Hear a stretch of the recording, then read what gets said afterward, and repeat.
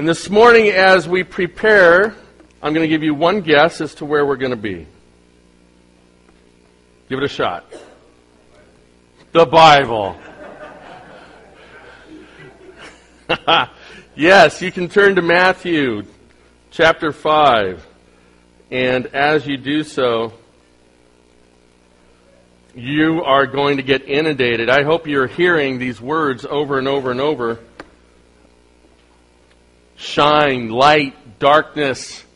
And as we explore and as we look at what Jesus has asked, and not just asked of us, He's given us a prescription for health spiritually.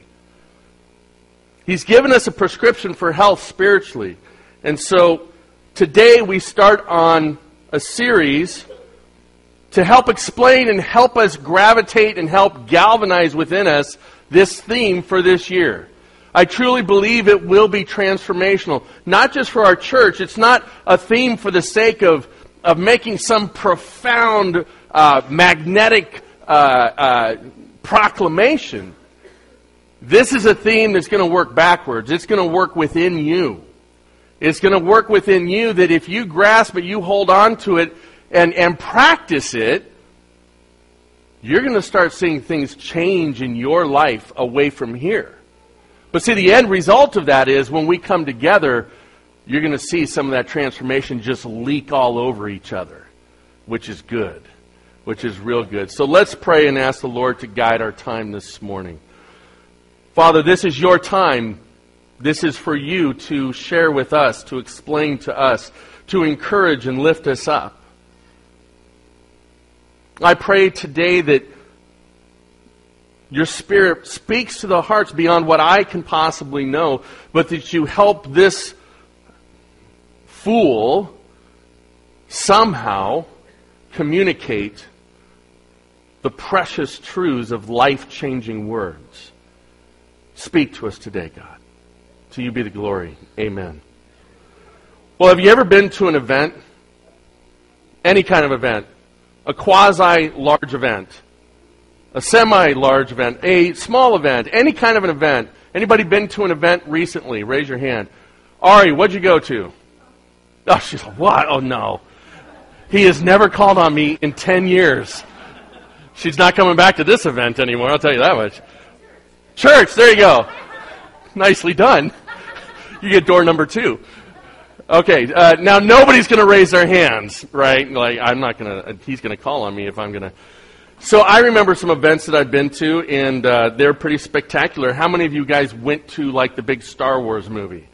Right? And so I was, one person admits it, come on, you guys are, thank you, because I've seen your posts when you dressed up for it, okay? I've seen you nerds, you Star Wars nerds. You know, something like that is an event. It's not just a movie. And I always like to go to opening night late, because that's when all the, well, as we have a theological term for that, freaks. That's when all the freaks come out, and they dress up, and they'll yell during the middle of the movie. And I've gone to a movie like that, and then I've gone and seen that movie later, like 4 weeks when it's been out, and it is the most boring movie in the world. It was the most exciting. And so there's something about events. And this is where we start today. Our theme is discipleship, turn on the lights. And next week, hopefully, my hope is that my Amazon order comes in, and you're going to see these bulbs hanging on both sides. And the purpose behind that is that we desire to turn on those lights. This graphic behind you represents Christ, the light of Christ in us. And it's the idea of discipleship. See, you have one lit bulb here. And hopefully we've got a few lit bulbs in the audience today. All right? And we're going to have a lot of fun with that statement all year long, I promise you. But the idea for us is as we have the light of Christ, how about we share that and it turns on some other lights? And as you come to me, as you share with me how your light, how that focus of discipleship has reached out to others that are living in darkness, and you, through you, Christ has shared His light, and suddenly their light goes on, and you start discipling that person, you come to me and you share with me that, and we screw in a bulb. We screw in a bulb, and you get to see what God does through this church. Now, at the end of the year, we're going to have a New Year's Eve service to pray in the year.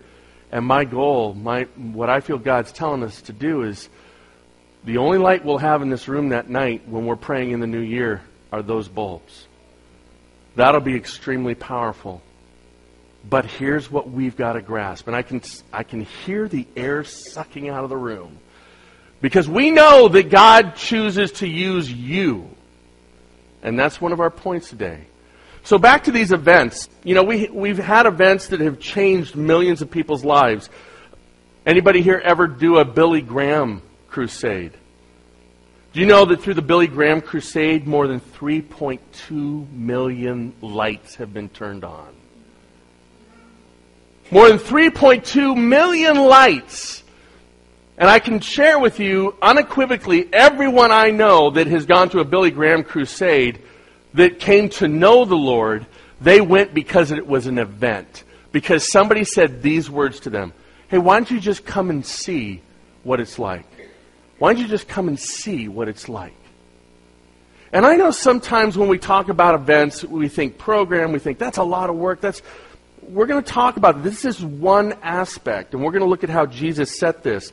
We now have what's called Harvest Crusades in America through Greg Laurie and Greg Laurie's church. They had an event in 2012. Just 1 year, they had an event that then they broadcast throughout churches all over America. Do you know that broadcast was seen by 429,000 people at one time and over 33,000 professions of faith? 33,000 lights went on by their own profession because of that event. Amazing. I remember when Janine and I were transitioning out of youth ministry and we were looking for what the next stage was for us. And if you're in the ministry, the thing that you do when you don't know what you're going to do is you start looking at Texas. Because they do a lot of church down in Texas, y'all. And so I was looking at one particular church that just struck me. It was so exciting. And here was their promo. Here's what they wanted everybody out there to know on their website. Because when you went to their website, this video ran automatically. It's not like you had a choice. It ran automatically. And it's just one guy. Just one college-age guy. He says, hi, my name is, I don't remember, but let's just say, my name is Bruce. And I've been at TFS or whatever church for 3 years. Let me introduce you to Dwayne and to Mike. I discipled them. Now the next part of the video is they go to Dwayne.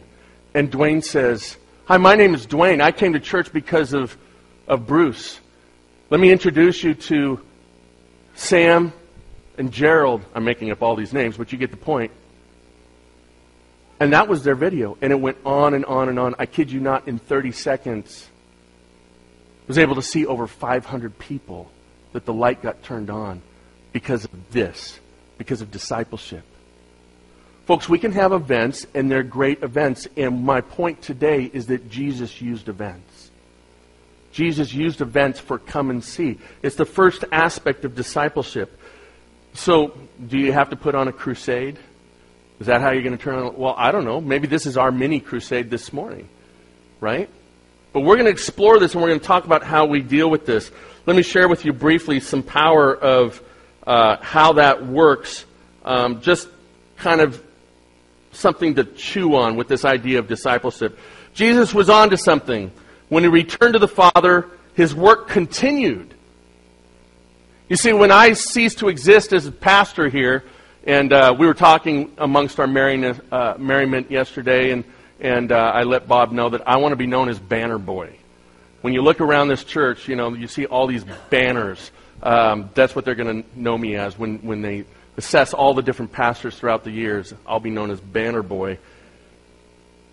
But you know, when you're gone, what's going to be your legacy? And so Jesus had a plan, and it was discipleship.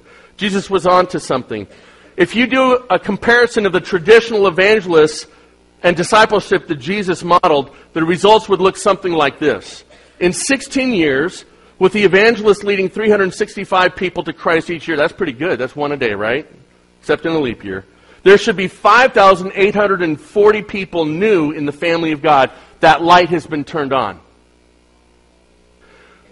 With the discipleship method, if you were to disciple 2 people who then in turn the next year disciple 2 other people, each of you would have 65,536 people new in the family of God. Isn't that amazing? And we wonder why secularism is ruling America. We wonder why the morals of Christ are absent within our nation. We don't have to wonder. It's because the church has stopped applying this. We've come to dog and pony shows. You know, Carly and her sister, now I've been avoiding this. I do this all the time. Carly, what's your sister's name? Thank you, Holly. Now see, I can stop referring to them as the worship team. I'll say, Carly and Holly come over and they do this incredible thing that if I knew that they were playing anywhere in this valley coming up over this next week or 2 weeks, I would go and I would watch. And if I knew that I was preaching anywhere in this valley next week, I would come and watch. Sorry, David, I just wanted to see what would happen there. That was for free. Okay. Because that's what we've propagated. That's what guys like me have sold you. Come and sit and do nothing. And this is your spirituality. This is why our nations are wrecked. This is why Western Europe's are wrecked. But this is not why Africa is blossoming. South America is blossoming. Asia is blossoming. They get it. They get it. Because they don't have the dog and pony show, folks. So by the way, we're not saying that I'm the dog, they're the ponies, okay? I'm just saying that what we will try to do here has purpose and intentionality to lead you to the cross and to the throne and give you an experience of worship, and that's great. That's why we exist on Sunday mornings. But we're a church that Christ has said, shine your light so that men may see your good works and give glory to your Father in heaven. Amen? So, a famous atheist once said, I can stand all the arguing of a Christian apologist, but I have a little servant who is a disciple of Jesus Christ. And her good, pure, honest, truthful life staggers me sometimes.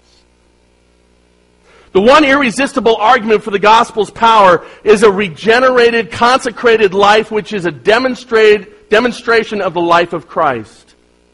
The world may miss seeing the life of God in nature, but they cannot miss seeing it in the lives of those men and women who have been transformed by the life of Christ.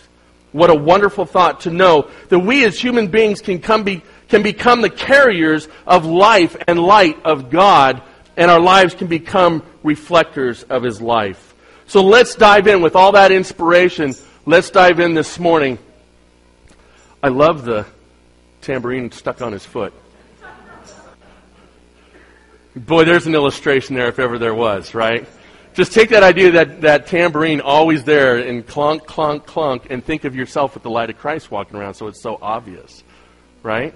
So this morning we're going to break it down. Discipleship, come and see. And you have a breakout chart in your bulletin by Bill Hall. I take all of this from Bill Hall's discipleship model. He takes it from the ministry of Jesus Christ. I love that. Let's not mess, let's not tinker, let's not man-size this thing. Let's just look at what Christ did.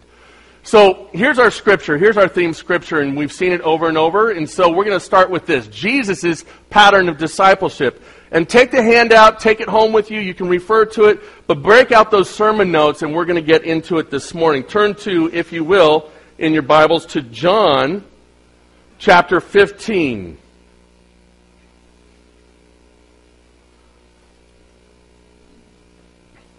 And so John chapter 15, verses 7 through 8, I prayed in context to this earlier today. I talked about Jesus trying to tell His disciples that they still will have Him in their life through the Holy Spirit. And listen to this and see if the comparisons of Matthew 5 with John 15 ring true for you. And we'll break that down right after we read from the passage.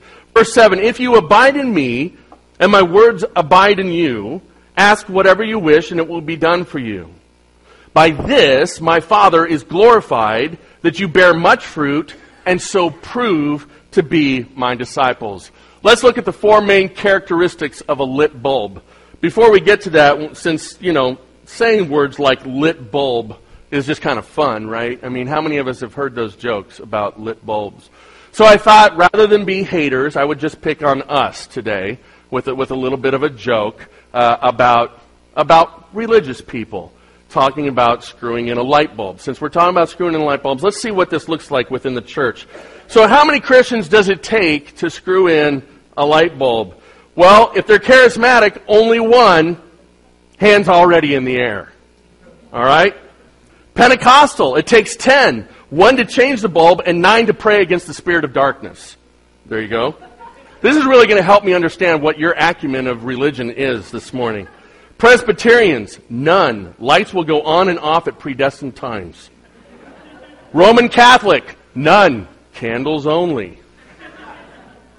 Baptist, at least 15. 1 to change the light bulb, 3 committees to approve the change and decide who brings the potato salad and fried chicken.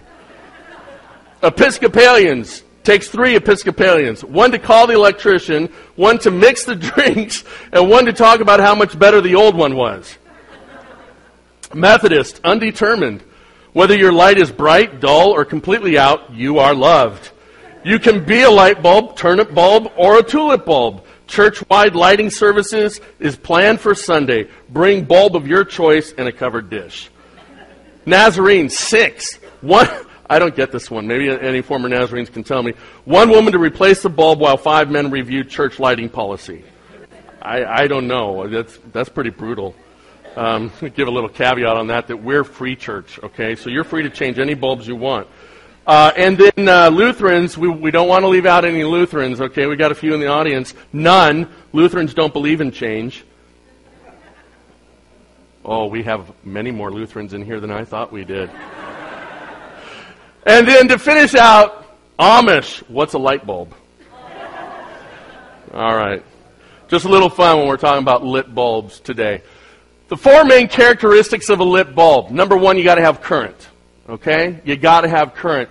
And when we're talking about this passage out of John 15, he says, if you abide in me and I abide in you, ask whatever you want and it will be granted. It's talking about being infused and energized with the light and life of Christ. So if you want to be a lit bulb, you got to have current. And that current is Jesus Christ. Second, compliance. Compliance is a very industrial word. All right? All of our engineers love the word compliance.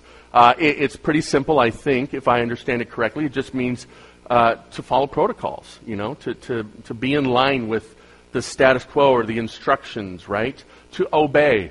So, compliance, when it comes to being lit by the power of Jesus Christ, is that Christ's words remain in you. If we're going to be infused with the light and life of Christ, then His words have to what? They have to remain in us. We can't allow things to short-circuit that current. All right? And in order to do that, we have to be in compliance. Third, we have to create. There has to be creation. Christ in you creates light or fruit. Right?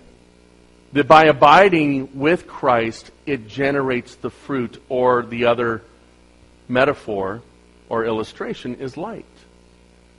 And then the last one today is credit. And we see it here in John 15. We see it in Matthew 5:16. That the whole purpose behind this shining of a light or bearing fruit, that it's what? It's that glory goes to whom? It goes to God. Christ receives the glory for the fruit of your light. So when Christ is the one that's involved here, when we talk about the 4 main characteristics of a lit bulb, when we look at Jesus' pattern of discipleship, when Jesus spoke, when He would have an event on the Sea of Galilee, when He would have an event at the temple steps, He was always talking about the Father. He was not talking about politics, but He infused Himself into the everyday lives of people that needed hope. They were walking in darkness. And the message that He brought was light. And guess what? It was an event. So that people came and see. You remember Zacchaeus, don't you? Think about Zacchaeus. Jesus he was just passing by. He wasn't stopping. There was no poster, billboard saying, hey, Jesus here today, 1 o'clock. He's going to heal 14 people. Right? He's going to make you taller, Zacchaeus. There was nothing like that. It was just he was passing through town. And Zacchaeus was so excited that he what? He had to come and see Jesus. What happened? You see, if Zacchaeus had never come to see Jesus, and Jesus just walking through town was an event enough, Jesus never would have said, "Hey, Zacchaeus, get down. We're going to go to your house. We're going to go to your house. We're going to have some one-on-one discipleship, Zacchaeus." Look at the pattern of Jesus when it comes to discipleship.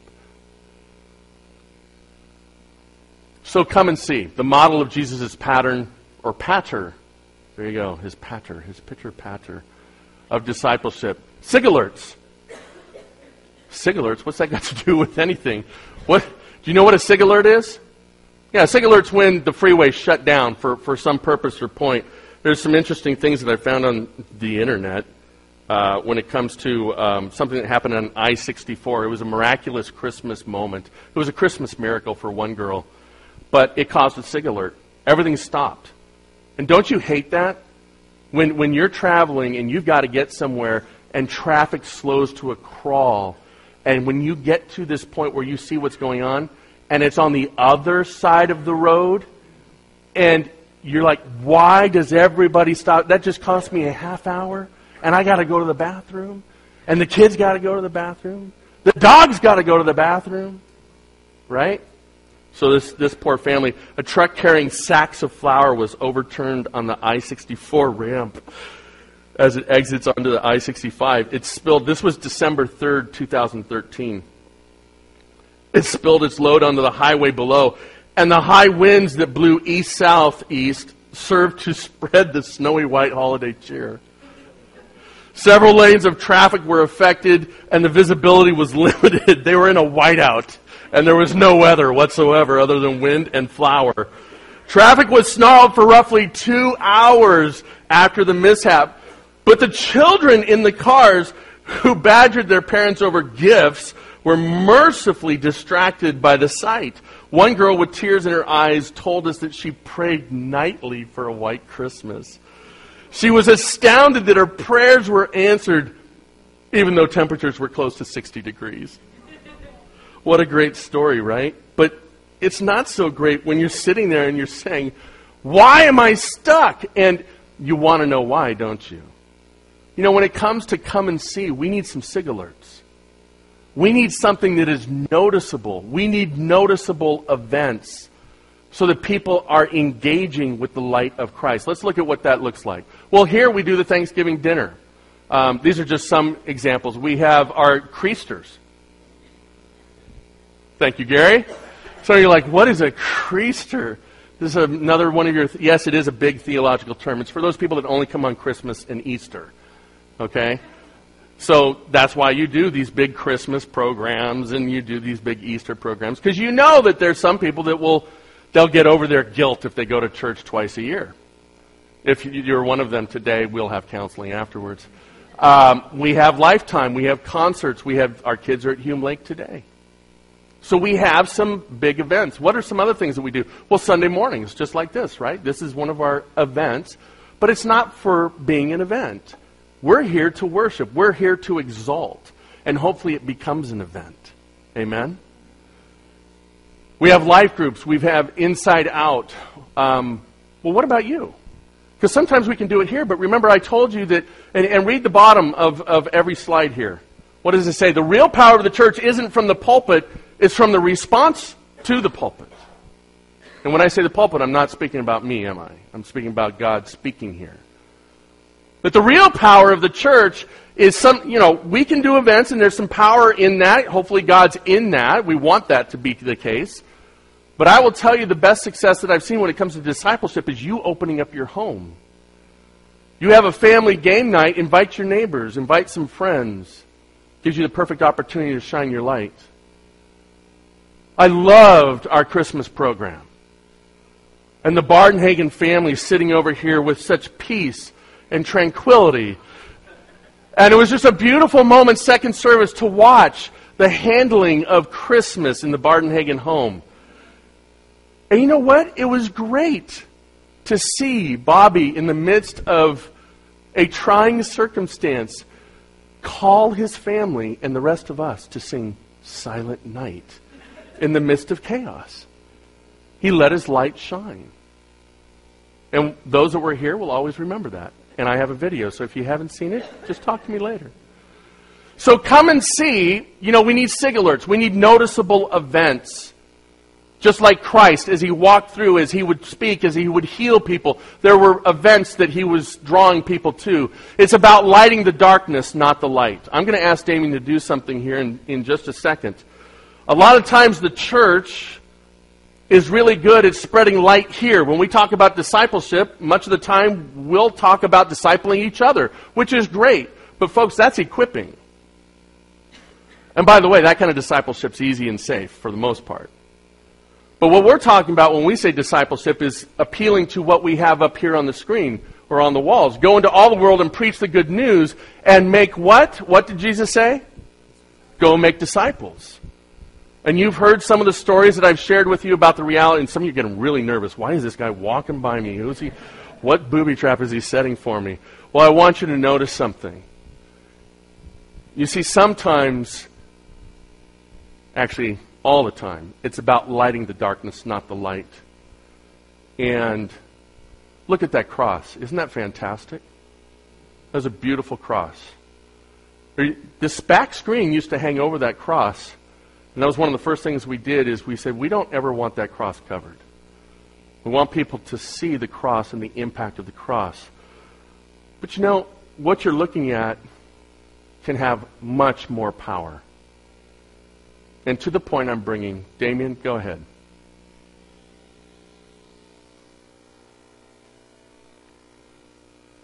Did you have a clue that light existed?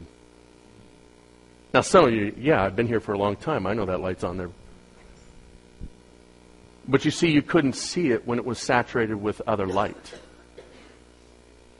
Sometimes we get so saturated. You can bring it back up, Damien. Sometimes we get so saturated with light that we just kind of lose interest. It's kind of blasé. It's not noticeable. We take the light of Christ into the darkness. Folks, it's noticeable. It's noticeable. Well, let's look at the next point this morning. Come and see the model of Jesus' pitter, patter of discipleship. See, that's noticeable, right? I could have just written pattern and then you just would have glossed over it. Now you'll always remember it. Our pastor can't type. That's what you'll remember. Shine, be noticeable. Our last song today was talking about shine. It was titled Shine, right? Be noticeable. The call. Let's turn to John. And let's see this. John 1, if you will.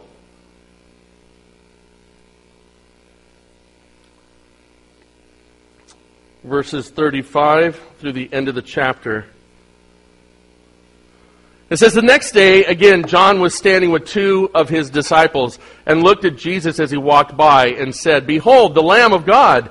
The two disciples heard him say this and followed Jesus. Jesus turned and saw them following and said to them, What are you seeking? And they said to him, Rabbi, which means teacher, where are you staying? He said to them, Come and you will see. And if you read through the rest, it's basically a calling to people that had never met Christ. They have an encounter. They see something different. They see something noticeable. And Jesus gives them those words. He says, Come and see. And they respond. They respond because there's something behind who He is that they want. There's something noticeable.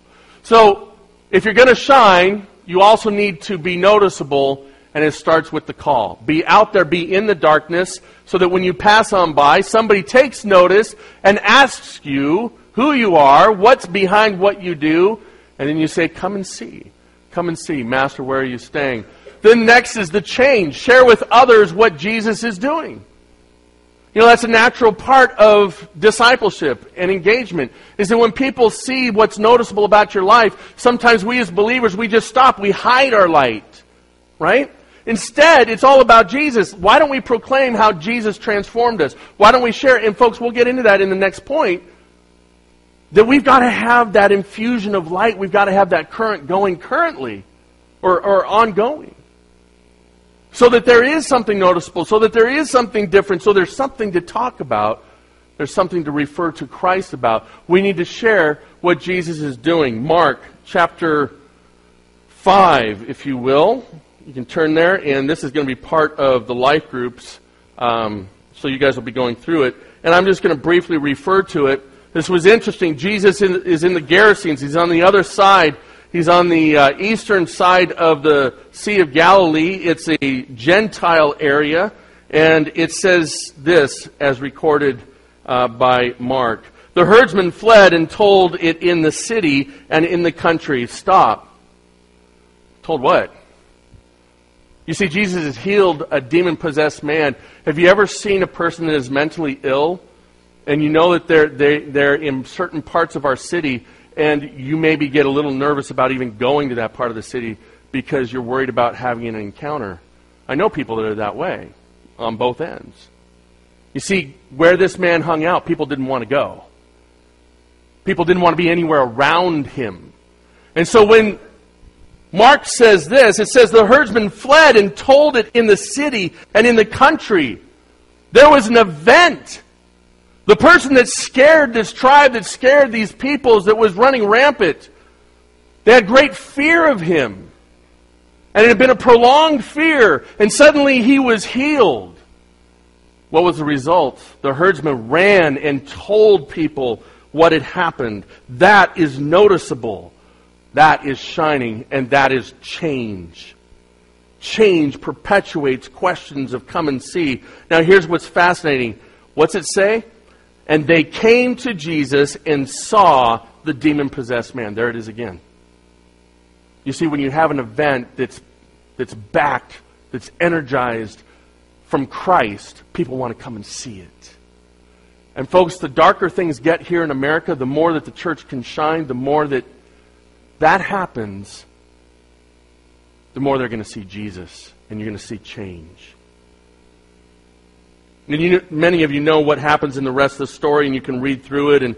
And he wasn't real popular, because what happens is he casts the demons into the pigs. And the pigs do what? They run over the cliff. And they did what? They chased Jesus out. They didn't want to have anything to do with him. You're saying, Pastor, that story doesn't end very good. I don't want to get chased out of town. But look at what happens. It's not so much about that. Because again, darkness hates light. Darkness hates light. Thank you for that, yes. So what happens to the demon-possessed man? Of course he wants to be around the one that healed him. And so pick it up in verse 18. And he was getting into the boat. The man who had been possessed with demons begged him that he might be with him. By the way, that's our third point under Bill Hull's discipleship model. Come and be with me. That he might be with him. And he, being Christ, did not permit him, being the formerly demon-possessed man, but said to him, go home to your friends and tell them how much the Lord has done for you and how he has shown mercy on you. Do you see God's intent for his people? As he does a work in you, he wants you to go home. He doesn't want you to just stick in the light. He has given you change, has he not? And so take that into the darkness and share, because it will be through that there is notice, and change will come for those moving from darkness into light. Next, the challenge. We will either choose to shine or to shrink. And Hebrews 10:38 speaks about this. And this is, folks, this is not pulling punches. It just isn't. It's the reality. We have a choice as to how we're going to respond to this and what we're going to do with this. And I encourage you on your own time, look back and see read the context around this, because there's much more behind it. But the writer quotes a passage out of the Old Testament, and he says, starting in verse 38, but my righteous one shall live by faith, and if he shrinks back, my soul has no pleasure with him or in him. But in verse 39, he reminds us who we are when it comes to sharing the light of Christ, even when it's difficult, even when it's hard for the formerly demon-possessed man to go back. It's not what he would prefer, but it's what Christ would ask. Remember that word compliance. If we're going to shine our light, we have to be compliant with the one who gives us the energy. And so in verse 39 he says this, but we are not of those who what? Who shrink back and are destroyed, but of those who have faith and preserve their souls. We have a choice.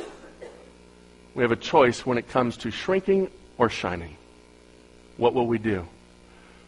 Come and see the model of Jesus' pattern of discipleship. The sabermetrics of come and see. How many of you are like into sports? It's all about sabermetrics right now, right? That, your WAR rating in baseball, and people are like, war? What's baseball? It's just a sport. Let's go calm down a little bit. But, guys are given contracts, millions of dollars based off of their sabermetrics. And so, what are the sabermetrics of come and see? In other words, what are the measurable objectives and the reality and the data of come and see when it comes to discipleship? Well, let's look at it. First question. You see, sabermetrics measures. So let's do that this morning with us. Why would people follow you?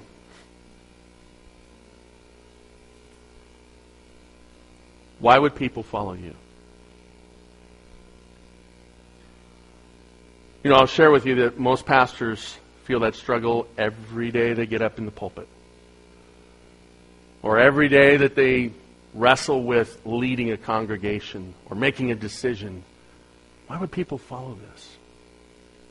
The best answer for any pastor on that is just follow Jesus. Because they're not really trying to follow you. And you'll crash and burn. So point them to Jesus. Amen? So now you see what I did there, right? Picked on myself.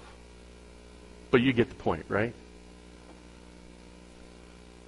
Do you see stickiness? You know what stickiness is? It's this idea of, hey, why don't you come and see? And so somebody shows up for the tambourine solo. And they're like, that was really good. I thought that was awesome. But they're like, I'm more of a trombone person, so I'm not coming back.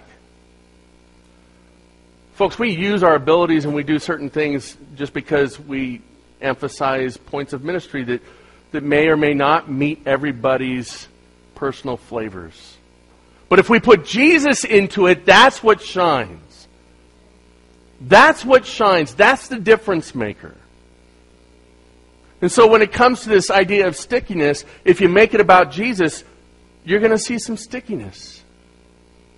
We've got to stop, and I'm going to speak to those under 40 right now. We've got to stop with this whole thing of, what you going to do for me? Are you going to entertain me enough? Is it going to be good enough? Is it going to meet my needs? You see, a team can't run that way if that's how we think.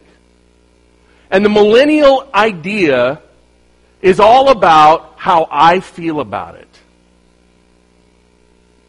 The whole millennial concept is so narcissistic and me-centered, it's nauseating. And there's going to be a huge blowback that's going to come if you buy into this millennial thing. Gary's upset about millennials.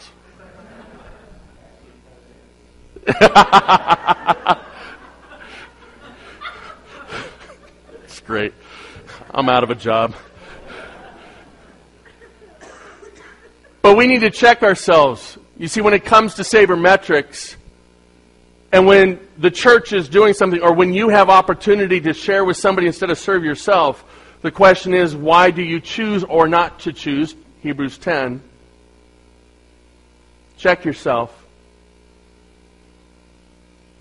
And what are you involved in? What are you not involved in? We have to stop saying, what do I get out of it? Instead of, light a fire in me, Jesus. And I will take that to those around me at all costs. Then you're going to see something noticeable. Then you're going to see stickiness. Investment. Are you investing for the short term or the long term? You see, events like Billy Graham's crusades or harvest, those are short-term events, and that's okay. As a matter of fact, that's awesome, because you've heard about how many people came to the Lord through that. And there's a lot of people, I actually just read an article on it last night as I was preparing, that this guy talked about the worthiness of something like that, because how many people then see an actual change in their lives? My question to that person who wants to be critical is, then you need to be critical of Jesus, because Jesus preached to thousands, hundreds of thousands, and he moved on. All right? So it's in Jesus' hands. And it's Jesus who said, narrow is the gate. All right? So there's great investment for the short term, but my encouragement to you is discipleship is about investment in the long term. And you'll hear at the end of this month about go and remain in me. Make it about Jesus. Make both investments about Jesus. In closing this morning, let me review. How do I start? This is the meat. This is what you do. This is where you go. This wasn't just some great sermon with some interactive meat in the middle of it and a few jokes about lit bulbs. This was a primer. This was to inspire us to do something. So let's look at it. Number one, how do I start? Well, we talked about it. Current. You got to start with the current. Is Christ abiding in you? If He's not, call an electrician. All right? Do something about it. My toilet broke, and I thought I'd fix it. You're all laughing on the inside. I can fix a toilet. I just choose not to. Actually, I chose to try, and when I went to Ace Hardware, there was like 14 different, those things. And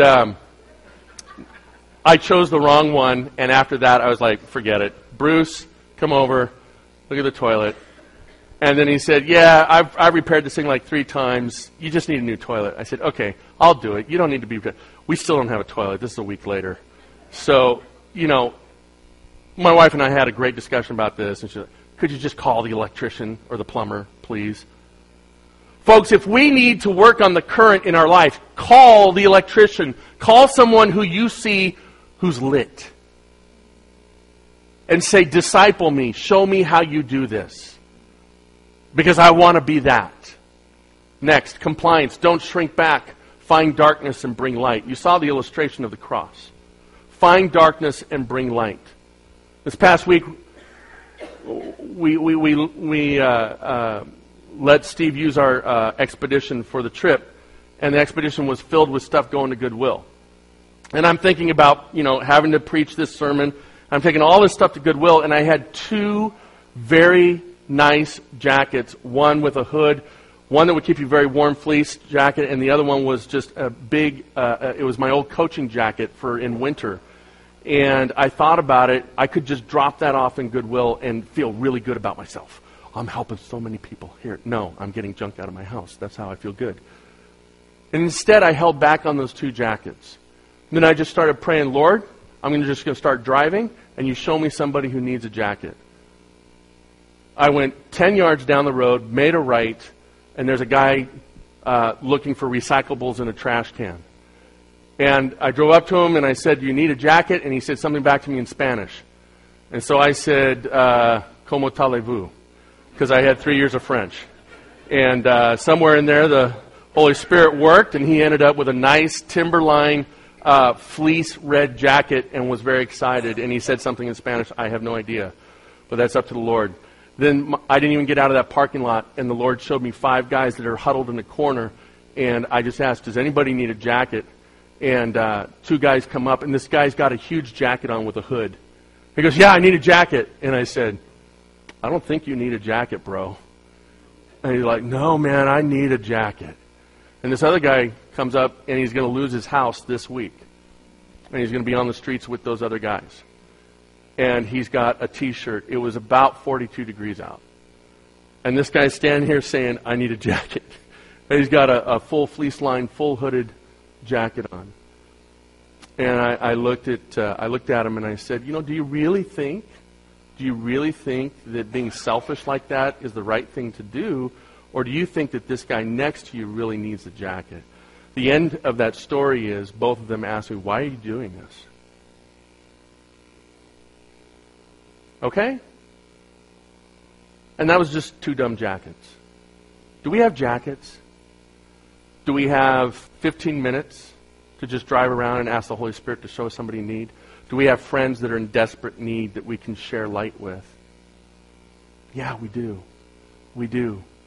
Don't shrink back. Create. Disciples are made from energy and not complacency. So what will you do with this? Disciples are made from energy and not complacency. Lastly, credit. Let's turn the lights on starting next week. Come to me next week. Tell me this week. Email me, text me, call me. Let me know. Because you are out there shining your light. You shared Christ with somebody, and that light went on within somebody. And you're starting to disciple them. My hope is that my order comes in and those lights are hanging next week, and let's start turning lights on. Amen? Amen. Let me close in prayer. And sorry, Carly, you're off for the closing song. Did we have a closing song? See? I'm hanging with what we said we would do. Good. And this morning as we close and as we prepare for our week, I just want to encourage you, if you're struggling with anything, please call the office, email me. Let me know how we can serve you, how we can encourage you. We pray over your prayer requests. We try to come alongside people. At the annual meeting, you're going to hear some ways that this church does reach out and cares for people. So please stick around for lunch, but go get your kids. Stick around for lunch and hear what God has done in our church and where we're going as a church this coming year. And then we'll vote on the budget as well. Let me close in prayer over the offering as well. Father God, it is to your glory. It is through you that we have been given grace upon grace and mercy upon mercy.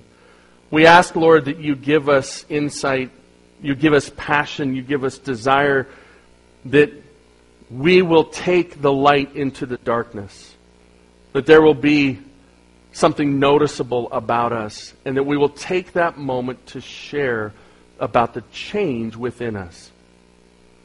Lord, take our gifts that we're bringing today, multiply them for your use and to your glory, God. To you be the glory. Amen.